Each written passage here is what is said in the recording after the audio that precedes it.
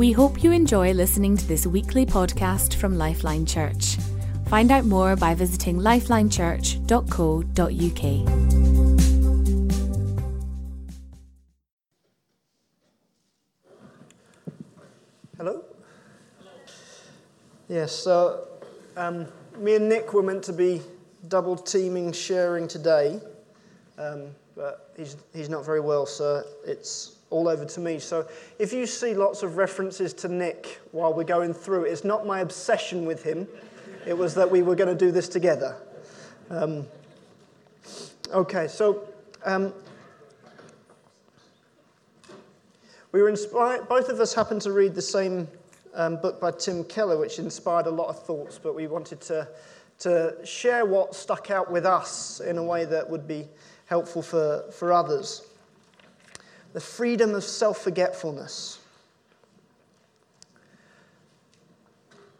So, why this topic? Why do we think to look at it now? Well, we've been talking about the idea that God is inviting us to a level of intimacy where He comes and lives within us and expresses Himself through us. He transforms us into His likeness, and His likeness is someone that is not self-obsessed. In Philippians 2, says that Jesus emptied Himself so that He could be obedient to the point of death. If we want the Spirit to live inside of us and express Himself through us, we've got to be at a level where we're not binding His hands all the time. So, oh, Father God, come live in me. Spirit of God, live in me. Let me be used by You. And the Spirit says He wants to give Richard a hug. It's like, but I'm thinking, ooh, that's a bit weird. He smells a bit. Do I really want to? And there's a fight between, oh, what will Bill think if he sees me hugging Richard? He's going to be thinking I'm a little bit weird. And then we clamp God's hands of what He wants to do. He wants His arms, which happen to be my arms, to wrap around someone. But when we're self-obsessed, where we're worried about what other people are thinking about all the time, we put a weight, a restriction on what God wants to do. Nick was going to share the story about talking in his development group. And there was a really honest conversation about what is it that hinders us from hanging out with each other outside of these settings. And there was a recognition that, you know what, if I'm not willing to say to someone, no, I'm not available, or I've got to get on with some other things now, so I'm going to have to stop hanging out. If we're not willing to do that, we're never going to invite people over in the first place because we're just so worried about what people might think or how we come across. And we can't really love if we have this constant fear of rejection limiting us.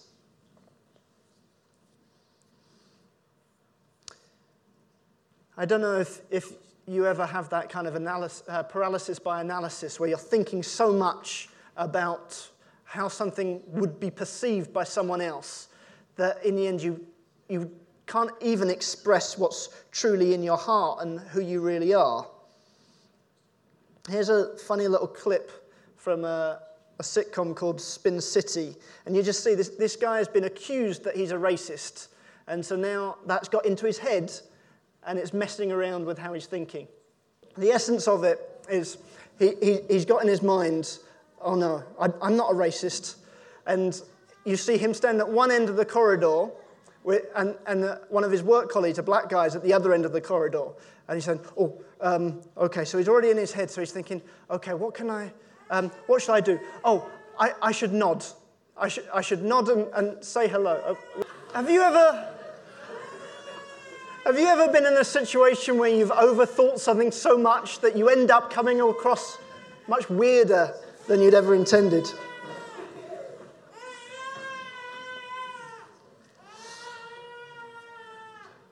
I had a conversation with one person once, and they were saying, you know what? If I wasn't so worried about what everyone else thought of me when I walked into a room, I would be able to think what I could do to encourage those other people in the room. But I can't even get to that thought because I can't get past the first bombardment of thoughts. If I sit here, will they think this of me? If I say this, they think that of me. And the heart that's beating inside is unable to be expressed. In the Bible, Paul saw other outworkings of self-obsession, and he saw it in terms of division. He's talking to the church in Corinth, and he's saying, look, guys, you're all trying to get pride or get position by saying who you're friends with. Oh, I'm friends with this leader, or I'm friends with that leader. And it's causing a divide within the church. And so Paul's going through and trying to sort that out. And he says, but personally, I'm not the least bit concerned if I'm judged by you or any verdict I receive from any human court. In fact, I don't even assume to be my own judge, even though my conscience is clear. But that doesn't mean I stand acquitted before the Lord, for the only judge I care about is him. He goes on to say, it is futile to move beyond what is written in the scripture and be inflated with self-importance by following and promoting one leader in competition with another. For what makes a distinction between you and someone else? And what do you have that grace has not given you? And if you have received it as a gift, why do you boast as though there is something special about you? This section here, I'm not the least bit concerned if I'm judged by you or any verdict I receive in any human court. In fact, I don't even assume to be my own judge. When we do allow other things to be our judge, we get caught up inside our heads that, I don't know if you'd ever be like this, but I can't really give this person a lift because the state of my car. It'd be a bit embarrassing for them to come in my car. Or, well, I would have a conversation with them, but why would they want to talk to me? We get trapped in our heads. We fail to express what God's put in our heart. We fail to see the needs that are around us. And we can end up getting caught in division of trying to compare and compete. Sometimes it looks a little bit nicer than that. Sometimes we don't even realize what's going on. You ever heard yourself saying, I feel really bad for these people and what they're going through. It makes me feel really bad for them. I feel really bad that they're suffering. Even in that, though, our focus can be on how bad we feel about it and how sad we feel rather than them. Our friend in America, Mark McGrath, once told me the story when he was a pastor. He was called by someone in his church, and their baby had just passed away, and it was a big shock. And he was driving over to see them in his car, and he was saying, oh, God, what am I going to say? What am I going to say? Oh, this is so difficult. This is so difficult. I don't know. Oh, this is really tough. I don't know what to say. And then he felt God say to him, tough for you. He's like, oh, God. And just brought him back. It's like, this has become about me. It's not about me. And then he was released to then go and be a support that was looking at them. Sometimes we don't feel as we're trying to promote ourselves. We're actually just trying to stay under the loser radar. We don't want to hit that radar for any reason. Sometimes it's I just don't want to stand out. I remember the day that I'd forgotten it was non-uniform day. And Dad was driving me to school, and I just saw, no one's wearing uniform. Oh, no, it's not uniform day. Oh, I'm dressed in my uniform. And I managed to convince my dad to take me all the way back home again so I could get changed, just so I didn't stand out. That was the thing. It wasn't that I had any great clothes that I wanted to show off. I just didn't want to be the loser still wearing his school uniform.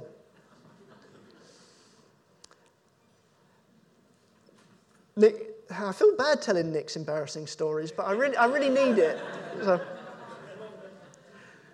what I should have said is that any story is actually Nick's story. Okay, mine are the ones that make me look good. Nick said that he made friends with a kid that lived down his road, but the kid wasn't particularly popular, but they'd connected on music, and so this guy would come over to his house and they'd play music. Then one day, unexpectedly, these two popular girls knocked on the door to chat to him, and Nick managed to convince his friend, it would be really funny if you hid upstairs, so they didn't know that you were here. And Nick remembers, after the girls had gone after 15 minutes, he said, phew, good thing they didn't realize he was there. Otherwise, I would have hit the loser radar by association. I know, terrible. Isn't he terrible? Now you're all wondering who that friend was. So we live every day in a court, and we can imagine who's in the benches judging us. It might be the cool people that we just want their appreciation. It might be the beautiful girl or boy that we're constantly looking for their attention. It might be what Twitter's saying, or social media. Maybe that's our judge. Or if I post this, it will say this. All right? Particularly anyone in any high-profile position, they must have spent a lot of time agonizing of how their tweet is going to be judged. Sometimes we feel judged by what the Scripture says. Do we stack up against it? We might be judged by our teachers or our guides or our leaders. We might be feeling that we're judged by our parents. Can't make out what that is. By our heroes, judged by Superman. Or even the authority. We're constantly feeling that whenever you have a decision, you probably can imagine there's someone in this chair who you're thinking about. How are they going to perceive what you've done? But then even if it's not all those people, sometimes it's just ourselves. We're judging ourselves constantly. So what is the cause of this? Well, the term that we'd often use is our ego. Nick was saying to me that, you know what, I'd never really considered the reason that I didn't want to reach out to other people was because of my self-importance. I didn't realize it was that. I thought it was that I was shy or just a little bit insecure, but it was really pride. I didn't want to be associated with those people. I didn't want what that looked like. It was his ego that was shouting inside of him. And so we need to come to a point where what God wants is more important than what we want. And that means sometimes if I'm loud, I need to be quiet. Other times, if I'm quiet and withdrawn, sometimes I need to reach out. But the ego keeps us on one track. Now, Paul talks about it. It says, it is futile to move beyond what is written in the Scriptures and be inflated with self-importance by following and promoting one leader in competition with another. Inflated with self-importance. Other versions say puffed up. And it's from a Greek word, which literally means to be overinflated or swollen or distended beyond. It's not a pleasant term that he's using there. And we see that there's actually three different things that Paul is suggesting with that word. That the ego is, first of all, it's empty. So if you think we've been designed with a space for God to fill, but if we're looking for something else to give us that sense of importance, it's constantly going to be empty. It's just like a grain of sand in an aeroplane hangar, anything apart from God that we're trying to fill ourselves with. And we're constantly searching for that thing that would give us a sense of worth, make us feel special, give us a basis of purpose, and we try and build our lives on those things. But it's never going to fit. It's never going to be big enough. When I was younger, I went on my year out, my gap year, and I got to go, first of all, to New Hampshire. Now, I was really excited about going to New Hampshire because my brothers hadn't been there. And so growing up with Daniel and Nathan, fairly big personalities, it felt like, like that little tree that has to find its way to find the light in amongst the big trees. And I loved being in New Hampshire because there was no shadows. And I could be myself, and I could be loud, and I could be funny, and I was helping set up a youth group there. And so I was this English superstar, and the accent works very well there. And so I used to have to talk to the church, and I got people really, really positive about me, and I loved it. And I went straight from there to New Hampshire, from New Hampshire to Trinidad, where we were part of connected with another network, where they were really already very well established, and I went there not to set anything up, but to learn. And both my brothers had been there. And while I was there, I just found any time I tried to address people in a public setting, my jokes just fell flat on their face. I got my words stumbled up, and I was misunderstood all the time. And it was painful. And I went from center stage to back seat. And there was a point where this guy said to me, "Oh man, when Nathan came to this island, he took this island by storm. Everyone loved him." You're very different to him, aren't you?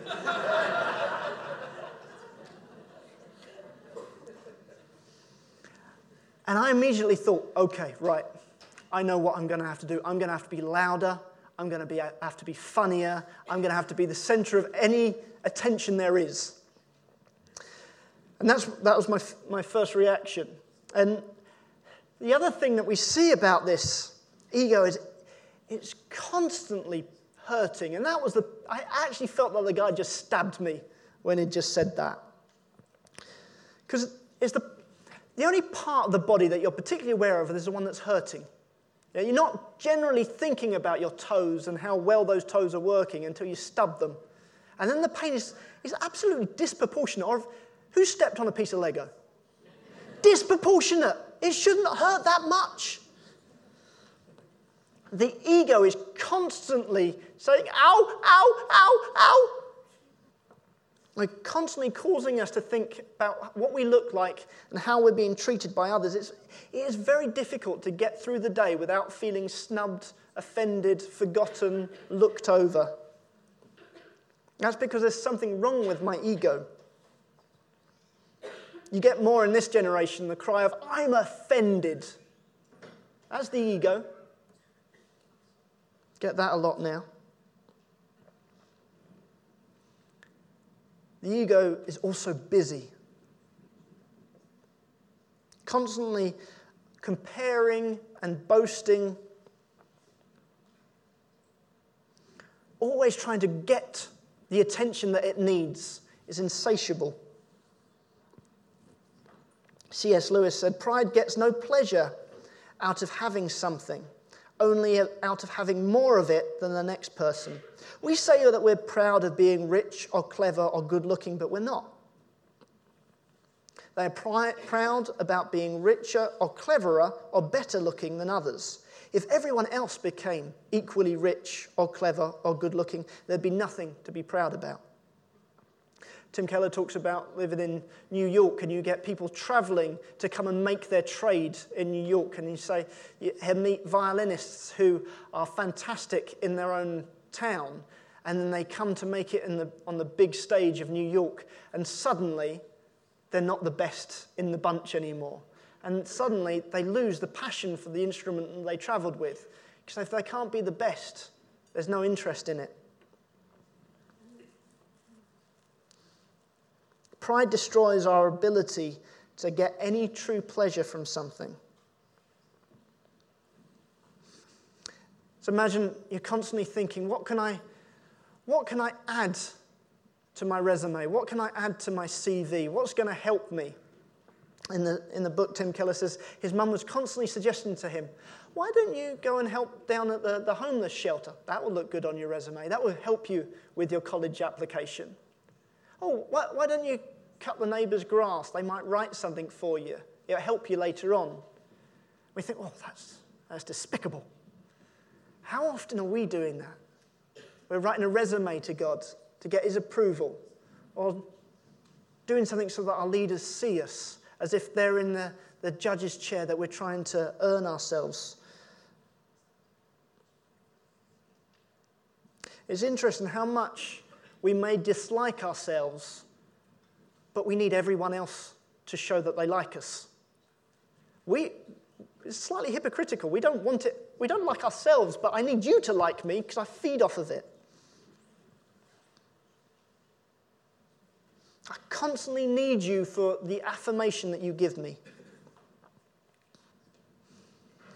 If blank, then I could blank. What is it that you're waiting for? That you think, if I can just get this, then I can do something for someone else. If I was more confident, Then I could talk to other people and make them feel welcome. Oh, Bruce Almighty says to God, I had to right a few wrongs in my own life first, and then I'm going to get round to helping other people. If I was more popular, then I could afford to look out for the loser. If I had a little bit more money, if I had a little bit more time, a little bit more energy, a little bit more security, then I could be more generous. Our ego is constantly crying out, if I just had this, then. But it's amazing how none of those things ever actually have lined up for us. There's always one more thing that we need. And the ego, it works in two ways. It can be the superiority complex of, I'm amazing, or it can be the inferiority complex of, I'm terrible. But either way, we're still self-obsessed. We're still thinking about ourselves all the time. Both are the ego. And my ego monster is going all the time. And sometimes I choose to feed it. I'm always more interested in the testimony if my name's dropped into it.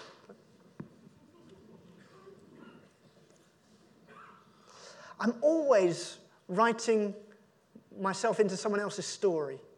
Or someone tells me something, and before they've finished telling me it, I was like, oh yes, well I had that experience the other day. Have you ever been with those people? They're well annoying, aren't they?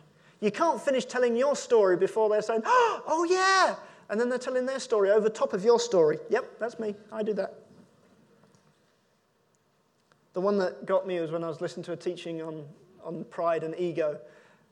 And he said, you really know this thing has got you if you've listened to half this message and you've been thinking, oh, that person really needs to listen to this.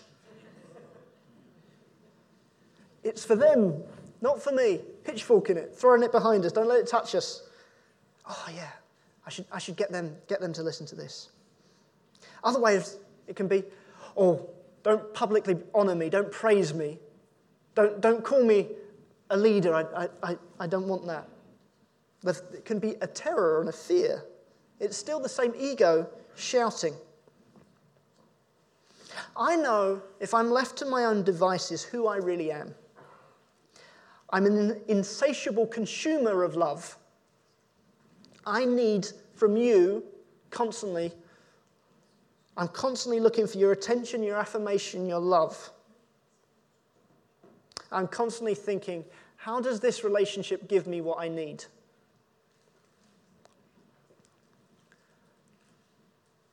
So what is this freedom of self-forgetfulness? What can we do about an ego like that? Well, Google Images has some fantastic ideas. Kill your ego. Ego is the only requirement to destroy any relationship, so be the bigger person. Skip the E and let it go. Inspirational. But how? How? You know what? If I managed to kill my ego, I would be so proud.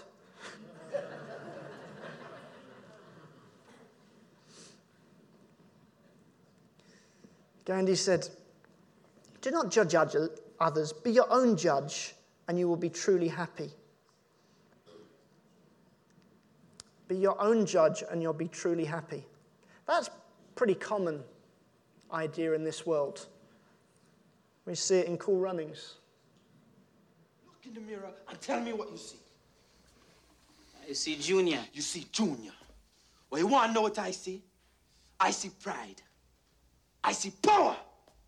I see a badass mother who don't take no crap of nobody. You really see all that? Yeah, man.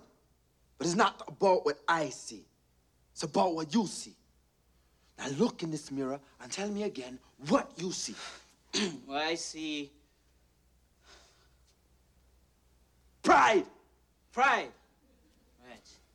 Power. Power. And I see... A badass mother who don't take no crap off of nobody. Again. I see pride. Can't hear you. I see power. I see a badass mother who won't take no crap off of nobody. Once again! I see pride. Junior! I see power. I see a badass mother who won't take no crap off of nobody. That's right! Right, Junior Bevel.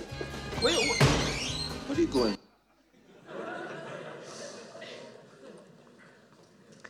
So the world's solution for a low self-esteem is get yourself a high self-esteem. Build yourself up. Be your own judge.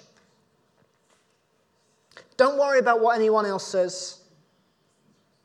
Just think about what you think about yourself.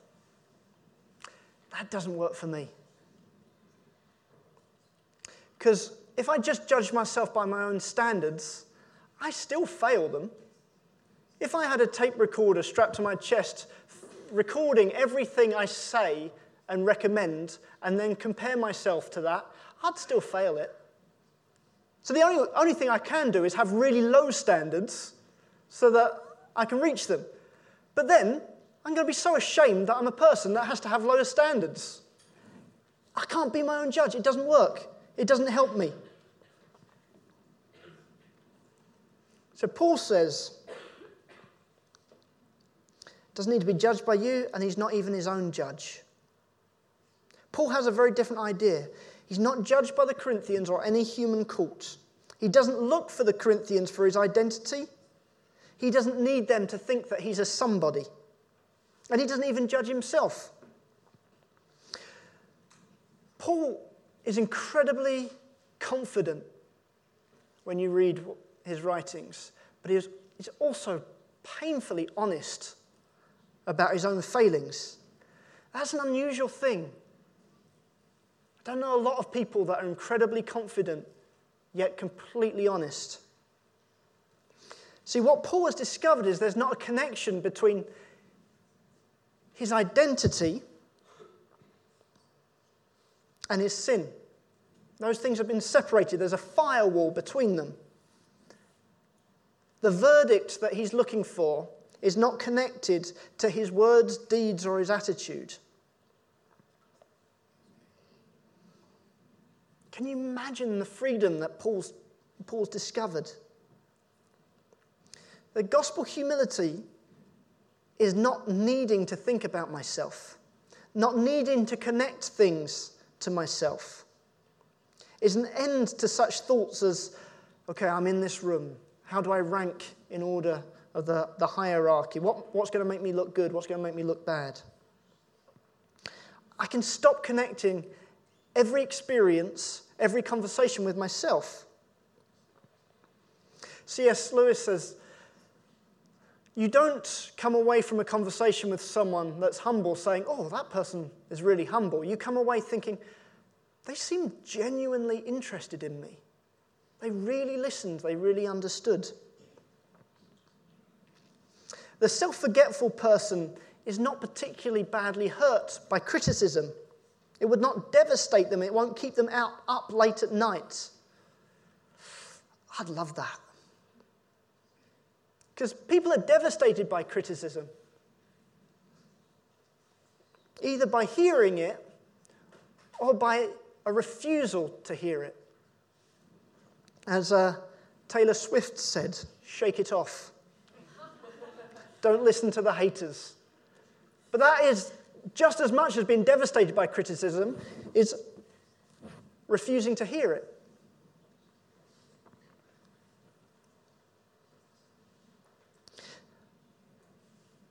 A self-forgetful person can listen to it, can see the opportunity to change.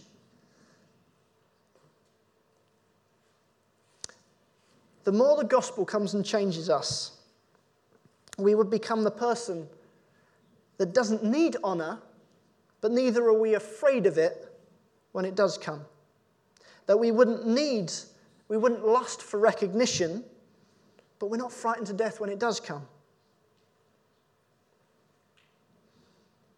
Don't you want to be the kind of person that can look at your reflection in the shop window and not admire it too much, nor cringe either? I mean, to me, this stuff, I don't walk in that. I want to live in that. It blows my mind that is a possibility. Tim Keller uses this in the book. Wouldn't you like to be the skater who wins the silver and yet is thrilled about those 3 triple jumps that the gold medalist won. To love it the way that you love a sunset, just to love the fact that it was done. For it not to matter whether it was their success or your success, not to care if they did it or you did it.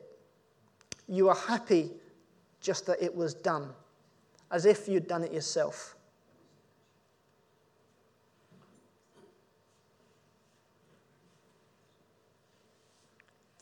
That's a different world to me. I want that. I want to be able to rejoice in someone else's victory, just like as if I'm watching the sunset. I don't know if you've ever had one of those sunsets where it just catches you. You're mesmerized. You're fascinated. In that sense, you know that you've done nothing to earn that. You've had no part in causing the sun to set, but there's something of its beauty that just captures you in that moment, and it's just a pleasure and an honor to be there. I want to be like that when God does something in someone else's life. I want to rejoice like that. C.S. Lewis talks about God wants to get us to a place where we can build the world's best cathedral and know it's the best and be no more enamored that we built it than someone else. It's not about the fact that we've got to touch it. We don't have to come up in the credits at the end for us to still be able to give ourselves fully to it. After my identity crisis in Trinidad, God gave me a picture of 2 ants, and he asked me, "Can you tell the difference between these 2 ants?" I said, "No, they're ants, they look the same." He said, "Do you think they care?" I said, "No, they're ants." And then he asked, "Why don't they care?" And in my mind's eye, the camera kind of zoomed out from the 2 ants, and I saw that they were part of this long procession of carrying stuff. And as the camera went along the branch, I saw what they were carrying, what they're carrying too. They were building a nest. They were building a kingdom. I thought, they don't care, because what they're about is more important than the fact that they stand out. I want God to put a fascination in me for the King and his kingdom that means it doesn't... I just want to see it happen. I just want to have an honor of seeing it happen. I don't need to have my hands on it. Anything I'm given to do, wow, what a privilege to be part of that. But if it's your life or my life, if I've got the silver and you've got the gold, it doesn't matter. Just the fact that it was done. As the sun sets, I want to be able to rejoice that the kingdom is advancing and I get to witness it and see it. Freedom of self-forgetfulness means that I'm actually able to enjoy doing things for themselves, not for what they do for me. I can enjoy helping someone for that person without me thinking, this will make me feel better, this will fill some of my emptiness. I'm not just trying to build a resume or a CV. I'm not trying to earn anything before God. See, it's not about thinking less of myself, but it's about thinking of myself less. So it sounds great, but how do we get it? The problem with fighting for self-esteem is whether it's high or low, we're still in the courtroom every single day. We're constantly thinking, oh, that was a good defense of me. Or no, I think it's leaning against me. We're constantly thinking about what good I've done or what bad I've done. But what Paul has discovered is it's not about him. It's about what Christ has done. And in reality, the trial is over. Paul knows that he's outside of the courtroom. It's done, it's gone, it's finished. The ultimate verdict is already in.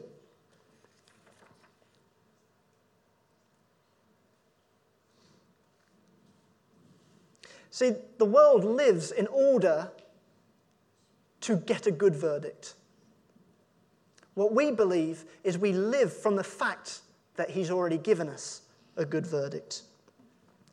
They're chariots of fire. We've played this clip before, but just see the difference between these two characters and how they deal with their verdict. I believe that God made me for a purpose, for China. But he also made me fast. And when I run, I feel his pleasure.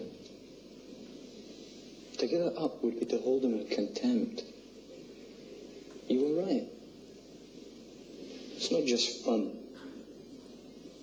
To win is to honour him. Now, in 1 hour's time, I'll be out there again. I'll raise my eyes and look down that corridor, 4 feet wide with 10 lonely seconds to justify my whole existence. But will I?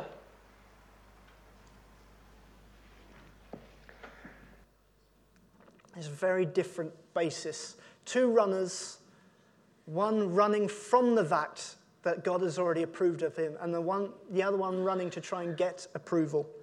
That's the difference. We can live as people that already know the verdict is in.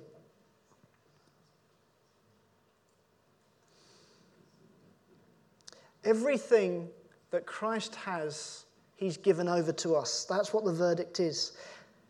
And in the same way that God said to Christ, "You are my son, whom I love.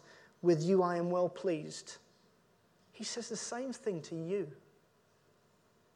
He says the same thing to you. You are my son, you are my child, whom I love. With you I am well pleased. That's our starting point. We don't earn that. He earned it for us. And I live from that, not in order to get it. I don't have to fill up my emptiness. He's filled it up. He faced the ultimate trial so that I would never be on trial again. And all I've got to do is say, God, I need you.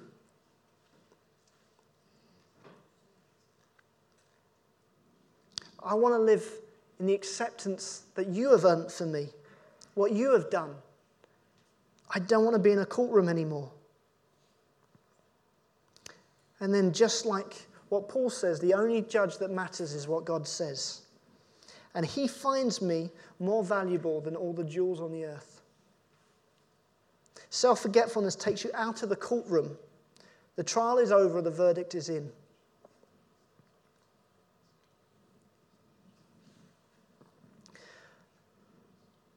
What I want you to be able to do is ask, God, help me. Help me to realize when I've put myself back in the court again. When I'm judging myself, when I'm judging others, when I'm being judged by others. Why am I in the court? I have no reason to be here.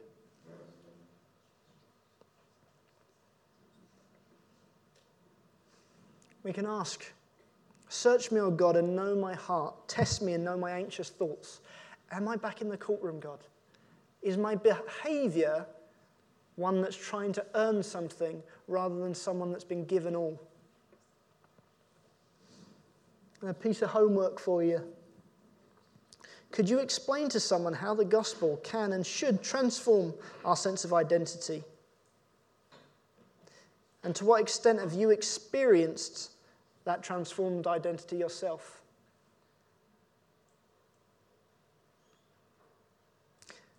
He's already judged us based on what Christ has done, and he's found us worthy because of what he's done.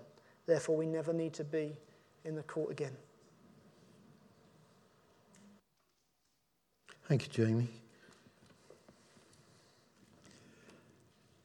To what extent do you think you heard what was being said?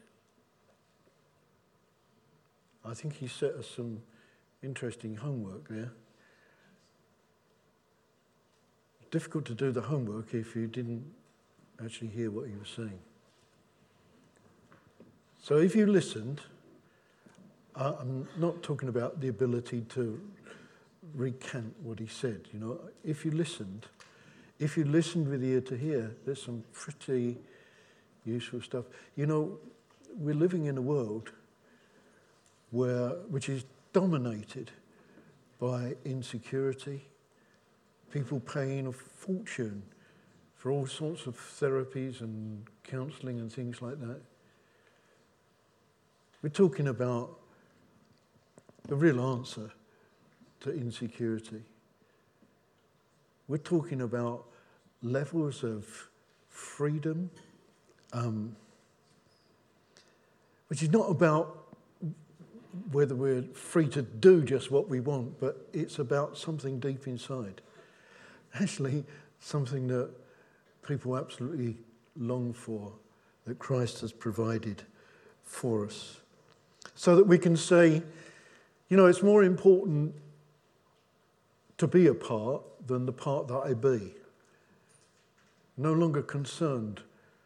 I mean, if you were listening, if you were hearing, you would say, wow, there is a place of freedom. And probably most of us would say, we're grateful for the measure we've got, but we wouldn't mind a bit more. Richard, can you come, please? I want us to use that song, take us right back to, what song is it I want? It's on your list, about the blood.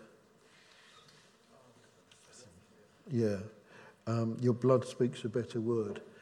Because, guys, I want us to just come back. You can relax a little bit. It's all right. It's not going to hurt. I want us to come back to see again. Listen to me. There is a freedom. I long for this. I long for greater measure for me.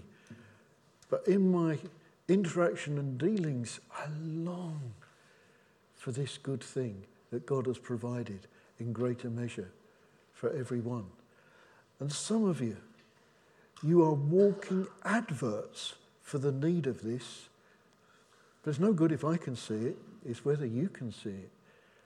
And if you've listened and if you've heard, you say, hey, I think that would be good for me. To live in a place of security, a place where I'm not self-obsessed, a place where I can have a level of freedom free from ego. Wow. And what a blessing, what a joy people are that live in that. And God has called us and equipped us, not to go around and tell people they're sinners bound for hell or any religious stuff, but to actually live and demonstrate a whole different lifestyle. But if it was just something we had to attain to, it would feel nigh on impossible. But then he says, I have made all provision for you to have that. If you don't know this song, you can just listen into it. But this is a song of recognizing the extent to what he did. He paid the ultimate price that we could live in this sort of freedom.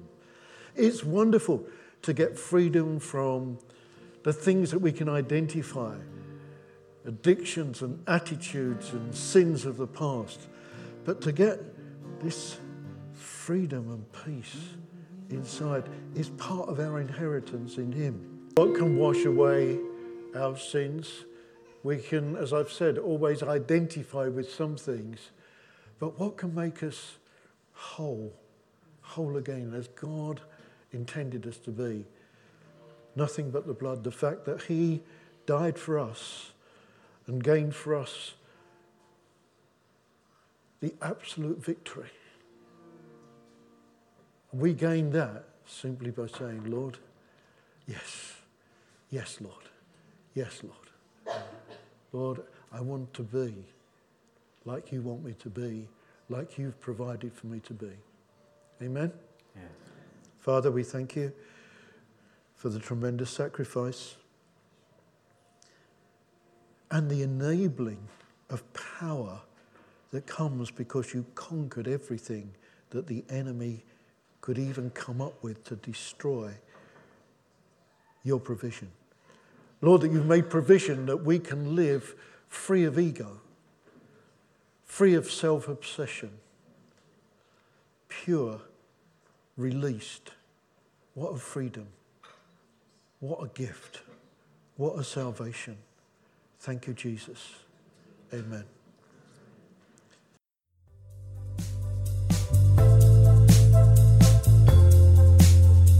Thank you for listening to this podcast by Lifeline Church. We hope this message has been an encouragement to you. We are a relational church with a passion to demonstrate God's love to one another and our surrounding community in real and practical ways. We believe that God has called us to have an impact on our families, our communities, and our nation. We'd love to connect further with you, so please do visit our website at lifelinechurch.co.uk, on Facebook, lifeline.church.uk, or Twitter @LifelineUK.